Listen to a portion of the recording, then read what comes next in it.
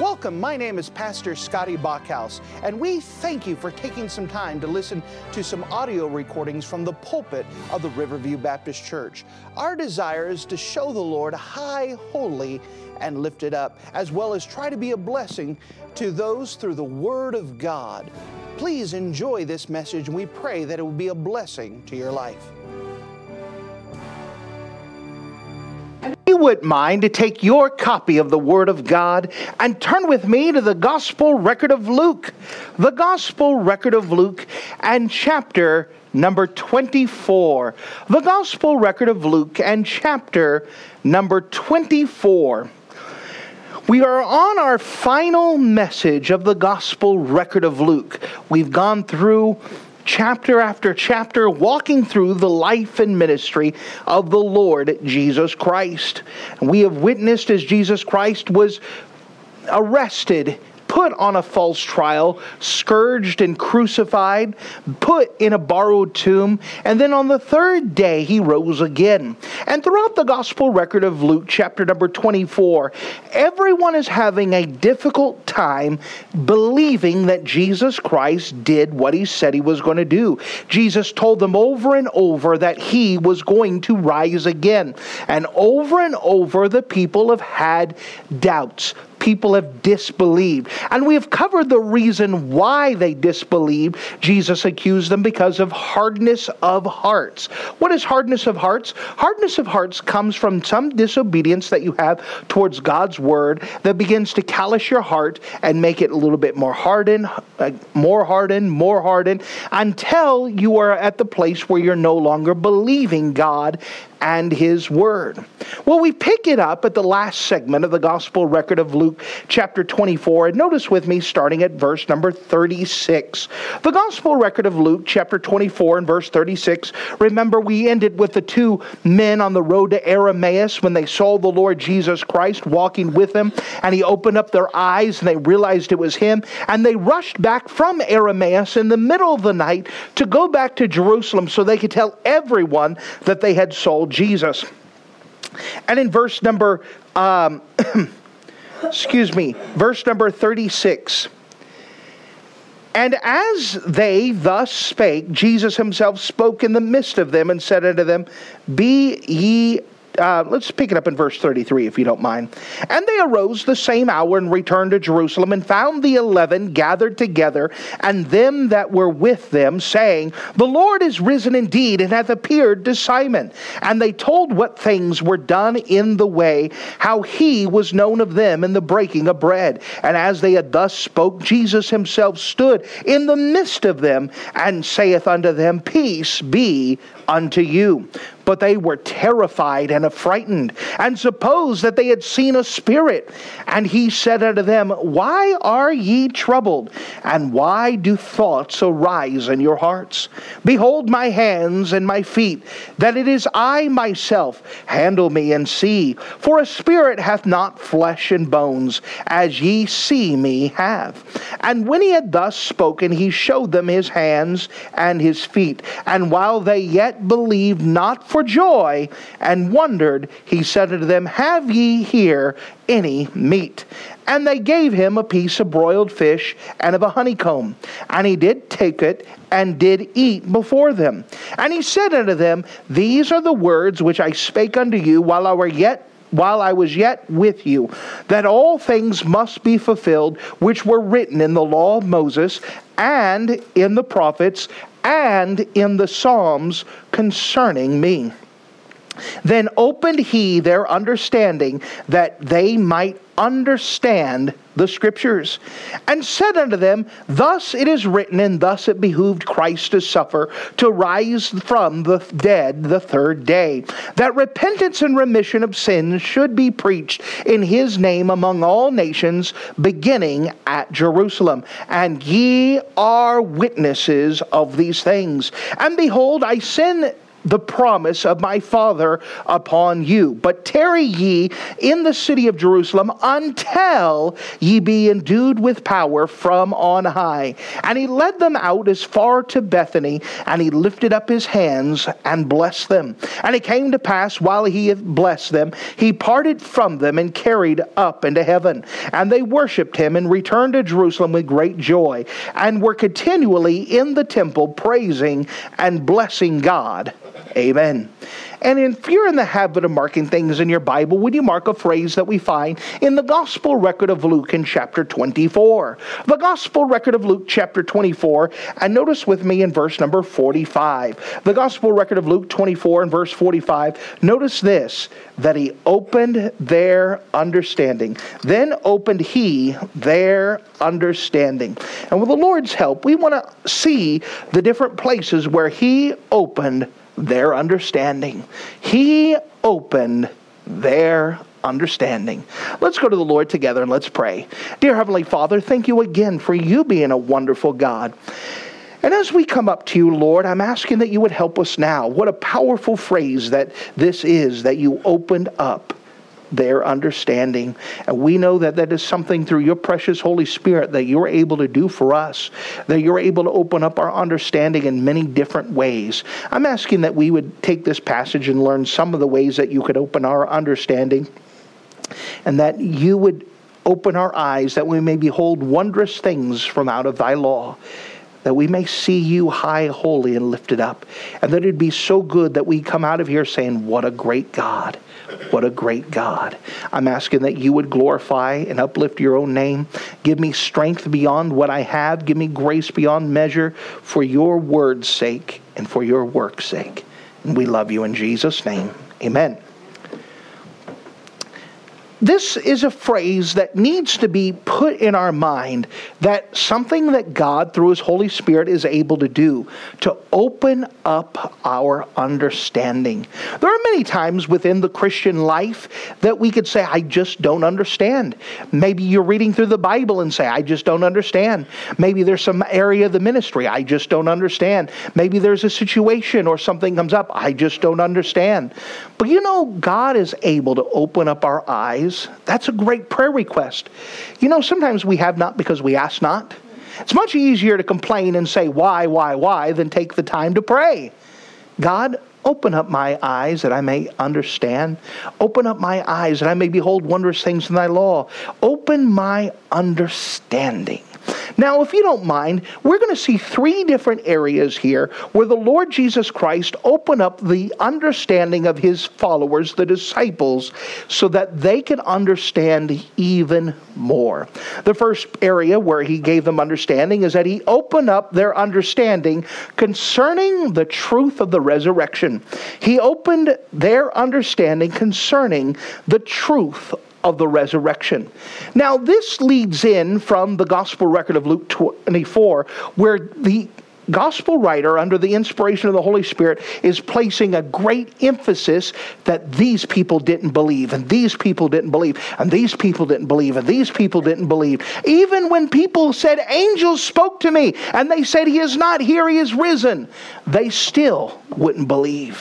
When people were hearing the stories of the ladies and they're walking in the streets talking among themselves, they're still kicking the ground and kicking at the rocks and saying everything's horrible.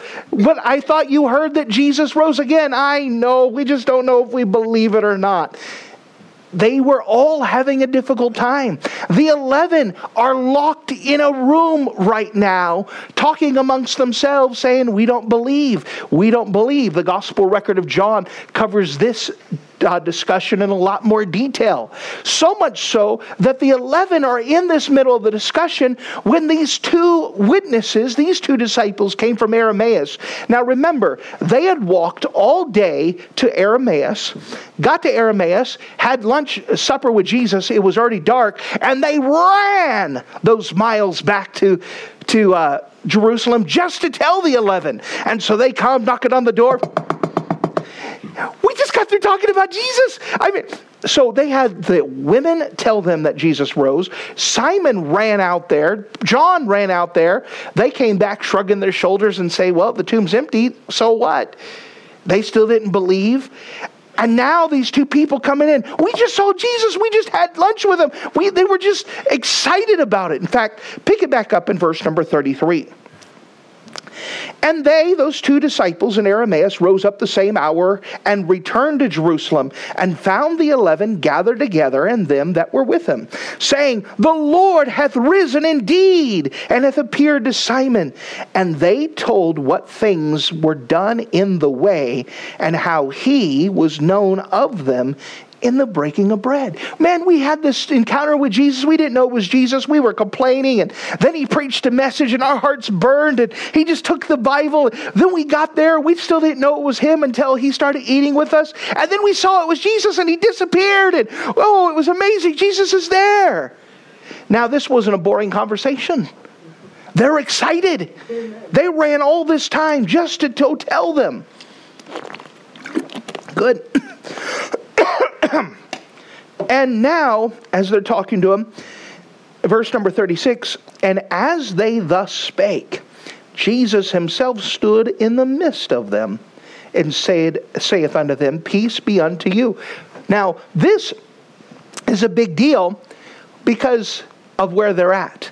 They're in the upper room, which they have now made their home base. Remember, we had talked about that miracle that this room was made available on the busiest day when everything is booked out, and they have this, and now they're just continuing to reserve the room. This man's allowing them to have it. And because they're afraid of the soldiers, the door is locked. And so when they're telling the story and all of a sudden Jesus says, Hey guys, how are you doing? They all turned around and how did he get here in a locked door? Their first idea was, verse 37, but they were terrified and afraid, supposed that they had seen a spirit. This must be a ghost. I mean, the door was locked and now he's here. Jesus has died. We all saw him die. He must be a ghost. And so they're just looking and ghost. They're all scared. They're diving for cover. They're just shaking at the knees, wetting their pants, drooling, jaws drop. They're all in shock. This is a big deal. They're terrified and frightened. So, verse 38. And he said to them, Why are ye troubled? And why do thoughts arise in your hearts? Now, just to prove that Jesus was still Jesus, he knew what they were thinking. No one had said anything out loud, but they're scared and it's a ghost and they're frightened. And Jesus says, Why are you thinking like this? How does he know what we're thinking? Oh, it's Jesus. He's trying to prove to them that this is the same Jesus. Verse 39, Behold my hands and my feet, that it is I myself. Handle me. That carries the idea of touch me and see. A spirit hath not flesh and bones, as ye see me have. He says, I'm real. Look, I'm real. You could touch me. You don't pass through me. I'm not a ghost. Verse 40. And when he had thus spoken, he showed them his hands and his feet. And while they yet believed not for joy. Notice that phrase. They believed not for joy. So, okay, this might be Jesus. You know what they should have been saying? Forgive my voice. This is Jesus! This is wonderful! He did what he said he would. They should have been shouting for joy. They should have been excited. They should have been happy. But the Bible records, while they yet not believed for joy and wondered. They didn't have the intended response. The intended response is that our Savior is risen. This should be a celebration. This should be a big deal. But they're still in such a depression, mopey mode. Have you ever met someone, or maybe you've been in a mood where you just want to be angry? Where you just want to be upset? Where you just want to have the mopes, and no matter what people do, they smile in front of you. Get out of the way. I mean, here's Jesus, and he can't even cheer them up. I mean, you've got to be a bad mood on purpose now. They're just determined to be sour grapes. I mean, here's Jesus. Touch me, handle me. Okay, I think you might be Jesus. This This is the whole hope of everything. This is our blessed hope. This is our one that we've been waiting for. And they're not excited at all. Okay, maybe I might believe. So Jesus has to work with them some more. Again, he's trying to open up their understanding. He's trying to give them proof and evidence. He's trying to get them excited about this miracle that Jesus rose from the grave. Verse number 42, what does he do? Verse 41, and while they believed not for joy and wondered, he said unto them, have ye here any meat? And they gave him a piece of broiled fish and of a honeycomb. And he took it and did eat before them. Why would Jesus eat with them? Because eating leaves evidence. They watch the honeycomb. And they watch it disappear. They see crumbs coming off. He sets the honeycomb down and there's bite marks in it.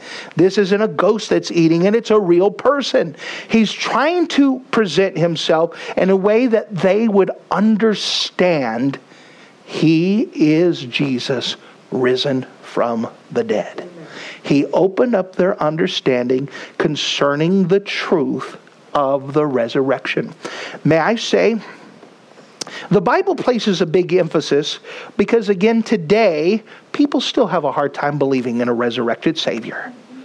There is a lot of people who may believe that Jesus is a good teacher, a good person, a good moral leader. They may even believe that he died for his cause and was a martyr.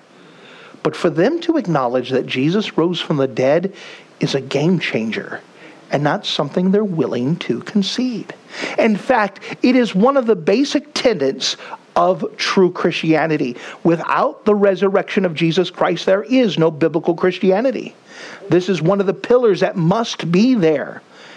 If you could forgive the segue, but there were two men who hated God. They were during the great learning period, quote unquote, learning period of higher criticism. And both of them had been determined that they were going to disprove the Bible. And so each one of them said, listen, we're scholars, we're going to put ourselves to study. And what's going to happen is that one of them chose to study the life of the Apostle Paul, believing that if he could discount Paul's life, that it wasn't historically true, the things that he went through and did not truly happen, then biblical Christianity couldn't exist. The other one decided to tackle the resurrection, that if you could take away the resurrection, the biblical Christianity could not exist. So both of them decided they were going to take a whole year and just study, and they were going to meet together a year from that date and compare notes and see how each other had decided to destroy Christianity. And so the year came to pass, and both of them came together. And the first one said, listen, I've studied the life of the Apostle Paul. I've get in and out. I've gone through the ancient sources. I've done everything I can. And I have to tell you that everything that I believe is that Apostle Paul was true, and I become a Christian. The other person said, I've done everything I could to study the resurrection and disprove it. And I want to tell you, I too have become a Christian because he rose from the dead. That they put themselves to the study. We know that Jesus did rise from the grave, and it's something that we can't back down from. Jesus did rise from the grave. That is our hope, that the resurrection of Jesus Christ proved two things. It proved, first of all, that Jesus was God, and that God was satisfied with the payment that was made. And because of the payment that was made, full, free, and forever, that whosoever believes in him should not perish but have everlasting life, because of the risen work, the finished work of Jesus Christ. This is a big deal. Without it, you just have a religious movement with a nice teacher who is a good man. The resurrection of Jesus Christ changes everything. And so the Bible here doesn't just say Jesus rose from the grave, but it showed the historical account that people had a hard time believing, and that God went through a long period or a lot of work to prove that he was risen. And it wasn't just hearsay, but he had proved himself, as the book of Acts says, with many infallible proofs. That he opened up their understanding concerning the resurrection. There's a second thing that we see that he opened up their understanding. He opened up their understanding concerning the Scriptures. He opened up their understanding concerning the Scriptures. Notice with me in verse number 44. And he said unto them, These are the words which I spake unto you while I was yet with you. And all the things must be fulfilled, which were written in the law of Moses, and in the prophets, and in the Psalms concerning me. Now, this is interesting, the way that this lines it up. Remember that the Hebrew Bible is our Old Testament, but their arrangement is different than ours. Theirs have three major sections within the Hebrew Bible. They have the law of Moses, they have the prophets, and then they have the writings, which would include Psalms. And so when Jesus is saying here, it is all three divisions of the Hebrew Old Testament. The law of Moses, the prophets, and the writings. That he is saying all of the Old Testament scriptures speak of me. And he says, these are the things that must be fulfilled, which were written in the Old Testament. So Jesus says that throughout the Old Testament scriptures speak of me. Verse 45. Then opened he their understanding. Why? That they might understand the Scriptures. Christ is the subject of all the Bible. The entire Bible speaks about Christ. We need understanding from God to see Christ in the Bible. God desires for His people to understand His Word. Now, there is a word that talks about this process of the Holy Spirit causing us to understand the Scriptures, and that word is called illumination. That when we're reading our Bible, we don't need revelation. Revelation is God's process of writing the Scriptures. There is no more Scripture being revealed. So revelation is not what we need. What we need is illumination. The word illumination carries the idea to open the window, to let the light in. And what we need is to, Lord, open my eyes that I may behold wondrous things from thy law. Give me understanding. Give me light that I may see clearly. That we need to open our eyes, or let the Lord open our eyes. This is a spiritual work. We know there's a lot of people who read the Bible and it doesn't make sense to them. We know that it is a spiritual work, and that this is a work of God to open up our eyes that we may be seen. Now, illumination is not revelation. God has already revealed Himself through the Scriptures. He's already wrote the Scripture. Illumination is not inspiration. Inspiration is God giving the Scriptures through Him and penman. No more Scriptures being written. Illumination is just opening up the light and allowing us to understand and apply knowledge that is already given. God's Holy Spirit provides the light of understanding to a passage. You cannot separate illumination from the work in the ministry of the Holy Spirit. That is the Holy Spirit's job.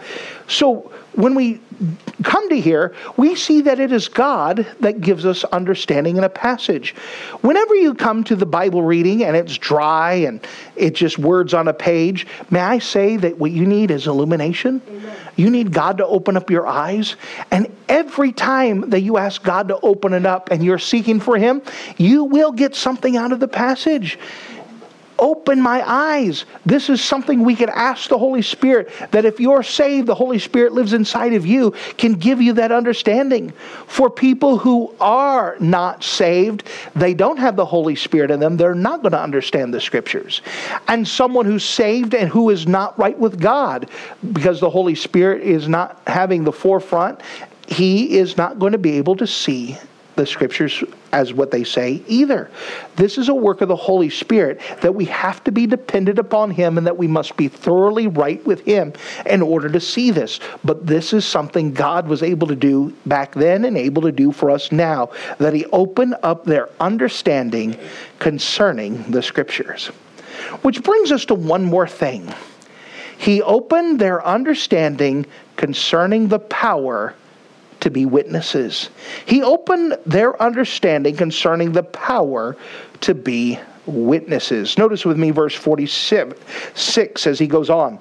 And said unto them, thus it is written, and thus it behooved Christ to suffer and to rise again the third day. Notice this, thus it is written.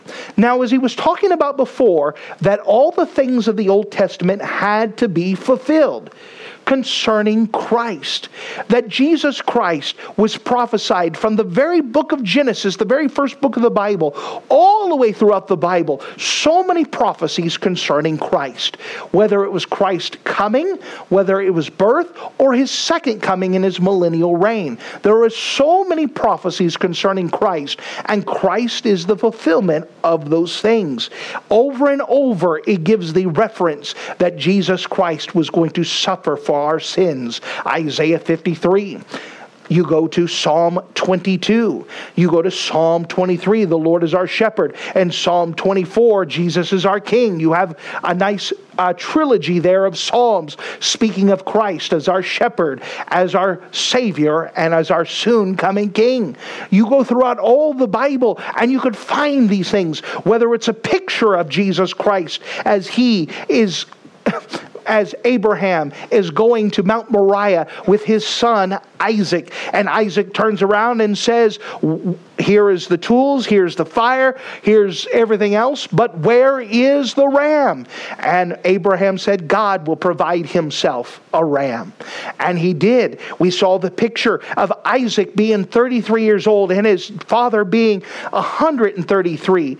And Isaac being laid down on the altar. Now may I put a idea here that if a 33-year-old man did not want to be put on the altar willingly, there's no way a 133-year-old man is going to make him. You have a son who trusted his father and willingly laid his life down on the altar, trusting in God's promises.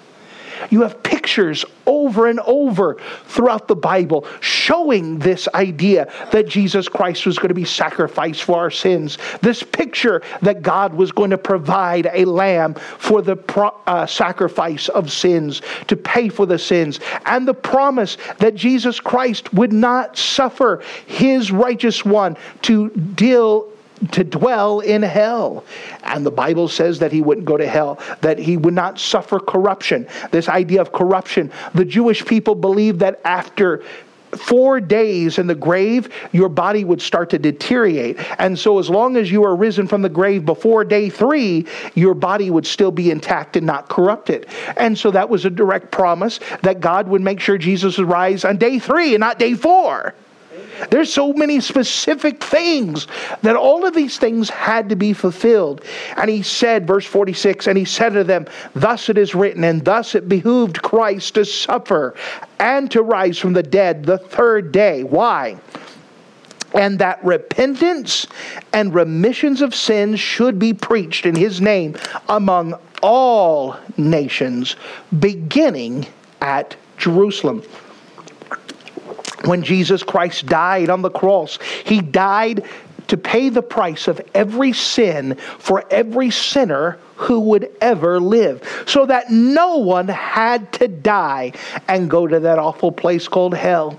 That every single person who ever lived or ever will live has the opportunity to go to heaven because of the finished work of Jesus Christ. Because it was a free gift, not of works, lest any man should boast.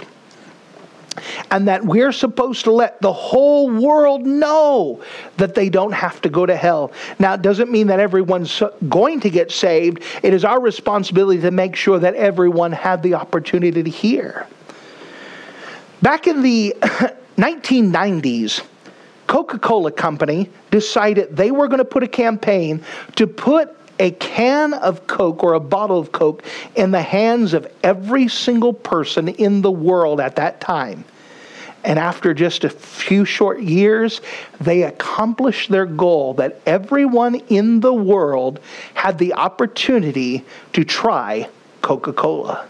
That means everyone in the deepest, darkest forest and and jungles, in the people in the unknown regions, unreached regions, the places without cities. Coca-Cola got the job done.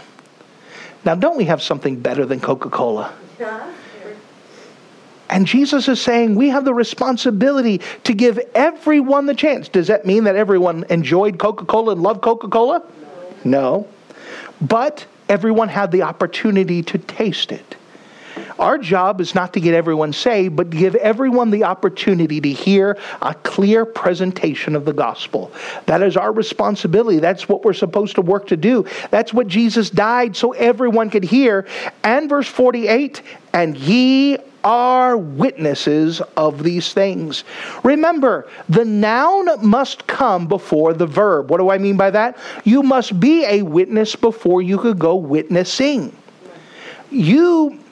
Let's say that we had a car accident out here and all of us were in the building and we heard the crash and we all go rush out there to make sure everyone's all right. And the police come and they say, did anyone see what happened? And someone who was in the church building say, here, let me tell you what happened. The officer's going to say, did you see it? No, but I'm going to tell you what happened. He's going to set that person aside and look for someone who witnessed it. Someone who saw it, who experienced it.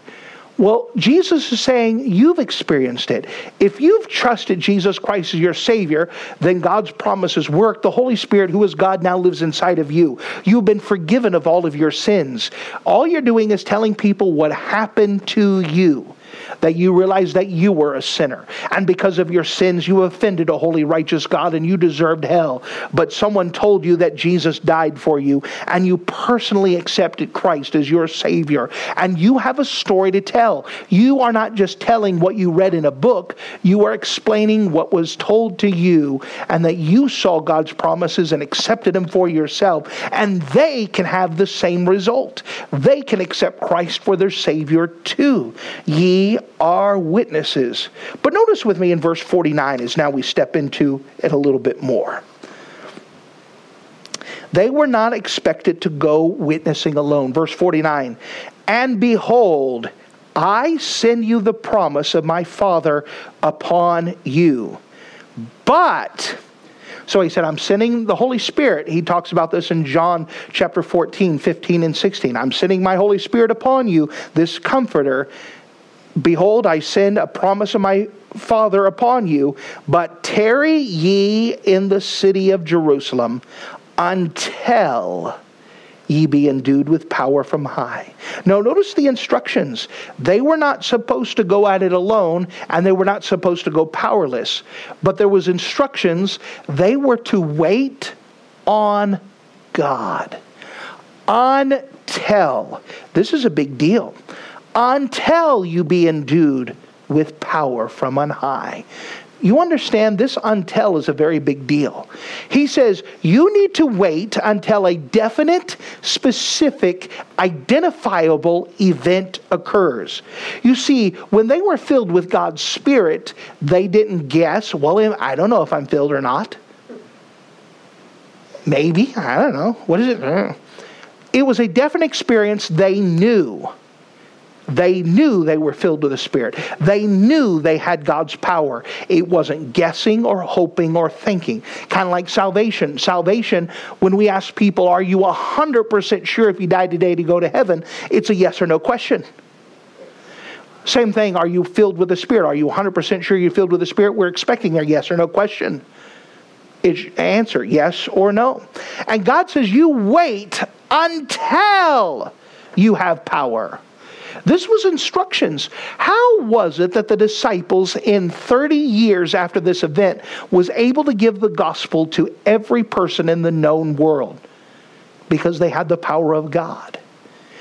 And they waited on God until they had the power of God. Until they knew God's Spirit was on them. Because they cannot do God's work. You cannot do God's work. Only God can do His work, but He could use you as an instrument. We have to wait until God. This is such an important principle of waiting on God, that God has great power. May I also say that waiting on God isn't just twiddling your thumbs and whatnot. The disciples were working and they were busy waiting for God to work, but they were praying this time as God's instructions. They were waiting for God to go. They were making preparations. They were making sure they was right with God. This is an important idea that you're waiting for God, you're looking for it. Interesting enough, when Moses is leading the children of Israel and he leads them to the Red Sea, now as they have the Red Sea on one side, Pharaoh's army coming on the other, that the people start saying, oh no, we're going to die in the wilderness. It'd be better for us to go back to the mud pits. And God says, be still and know that I am God. Normally we put a period and end the story there. But the next verse, God looks down at them and at Moses and says, why are you waiting? I told you to go forward.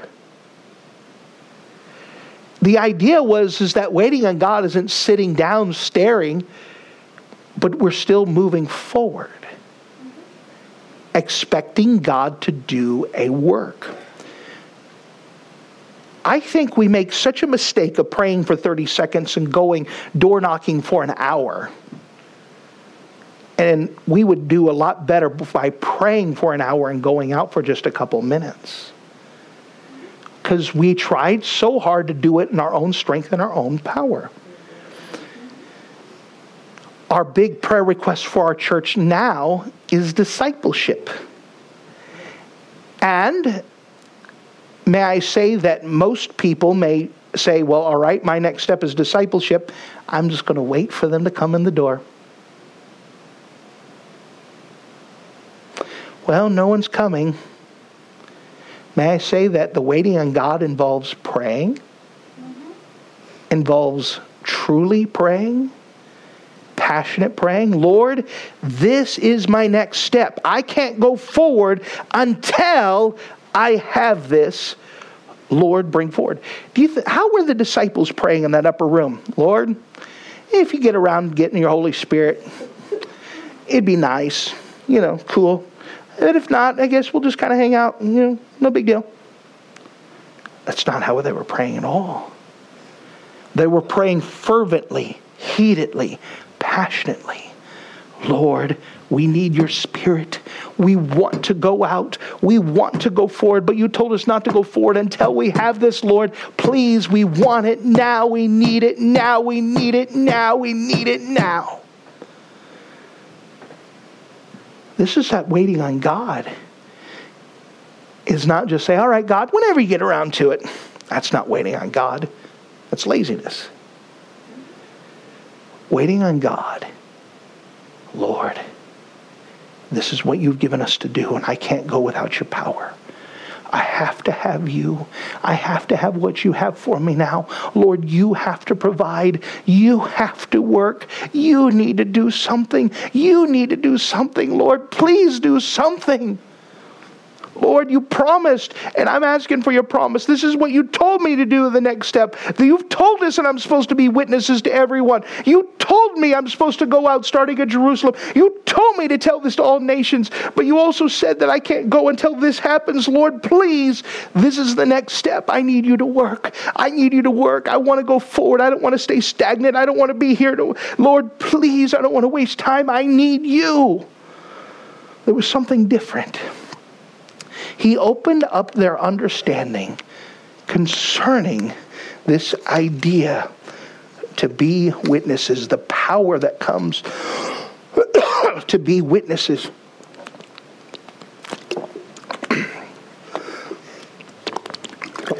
I know that we often put the emphasis, excuse me, we often put the emphasis on the work. So many people need to get reached. So many people need to be told. And we all rush out as if it's all dependent upon us. And it's not. God wants to use us as vessels. But He has to do the work. But we're in the way. Why was there a waiting period for the disciples? Because they were in the way.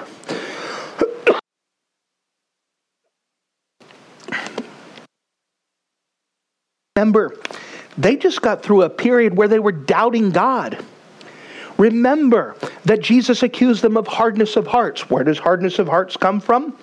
It comes from building up disobedience to God's word. Why did it take time? Because they needed to get as thoroughly right as possible. They needed to get thoroughly clean. Their hearts needed to be softened. They needed to be usable. They needed to be moldable. They needed to be makeable. They had to be at a place where God can use them with no resistance. What does it mean to be filled with the Spirit?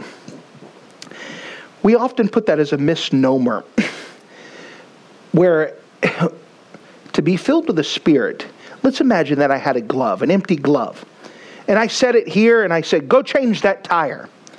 Can that glove go change a tire? No. But what would happen if I took that glove and I put it in my hand? Now that glove is empowered to do something it could not do on its own. It's now filled. And now something outside force other than itself gets the job done. In order for us to be usable, every part of that glove had to be flexible, had to be movable, had to do what it was told. Could you imagine if a couple fingers decided to do their own thing? It just doesn't work well. It had to be fully surrendered, fully malleable. That's that process. That's why they were waiting on God. It wasn't waiting for God to do something. He was already wanting to do something. He was waiting for them to be usable. But when they were usable, when they were moldable, when they were empty, when they were at the place where God could do them, then God filled them. And you know what happened? That same day, 3,000 people came to know Jesus Christ as their Savior. Was it worth them waiting for that time to see 3,000 people in one day get saved? Absolutely. Would that have happened if they didn't wait? Not at all. They had to wait on God. And God gave them, opened their understanding concerning the power to witness. This is how he ends the gospel record of Luke. In fact, all throughout the gospel record of Luke, you see Jesus, who is pictured as the perfect man. And you know what the perfect man had to be done? Had to be filled with the Spirit and led with the Spirit. 3 times in the gospel record of Luke chapter 4 and just the first several verses, Jesus was led with the Spirit. He was filled with the Spirit. All throughout the gospel record of Luke, Jesus isn't asking us to do something he himself was not. Jesus was filled with the Spirit. He expects us to be filled with the Spirit. He was led by the Spirit. He expects us to be led with the Spirit. Why? Because we cannot do God's work. Only God can do his work. We are just the instruments. And so Jesus, as he finished up, the last thing he had to do was the most important. He opened up their understanding concerning the power to be a witness. Now, we're thankful that God can open up our understanding with the importance of the resurrection.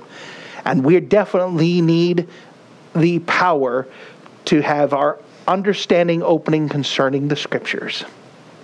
We also need to be filled with God's Spirit and have our understanding open with this concerning the power to be a witness. So what stage are you on? Maybe you don't know for sure Jesus is your Savior. You know what you need? You need God to open up your understanding concerning the truth of the resurrection. Maybe you're at the stage where you're just learning. Maybe you're at the place where you're just trying to get your Bible reading in order. What you need is open up your understanding concerning the power of God to open up the Scriptures to you, to open up your understanding in the Scripture. And maybe you're at the place where you have a little bit of maturity. And you need to take your place in the Great Commission, whether it's the reaching part or the teaching part. You cannot do God's work on your own. You need the understanding that God can fill you with His Spirit, and He will do the work. You just have to be usable and out of the way so God can do His own work. Whatever stage of Christianity you're currently on, we need our understanding opened, that we can understand what He has for us. Thank you for listening to this audio message. This is Pastor Scotty Bachhaus, and I encourage you to take this information that you just received and make a specific decision to follow after the Lord. If you don't know Jesus Christ as your Savior, let me beg you to take the time to receive Jesus Christ for the forgiveness of your sins. If you are saved, I encourage you to make a decision in your life to help you get closer with the Lord. If there's anything specific we can do to be a blessing or to pray for you, we encourage you. Look us up on the internet at riverviewbc.com. Once again, that's riverviewbc.com. Or if you would prefer to call us, you can give us a call at area code 920-530-6308. Once again, that number is 920-530-6308. If there's anything we can do to be a blessing or an encouragement to you, please let us know. We would love to make ourselves available. Thank you.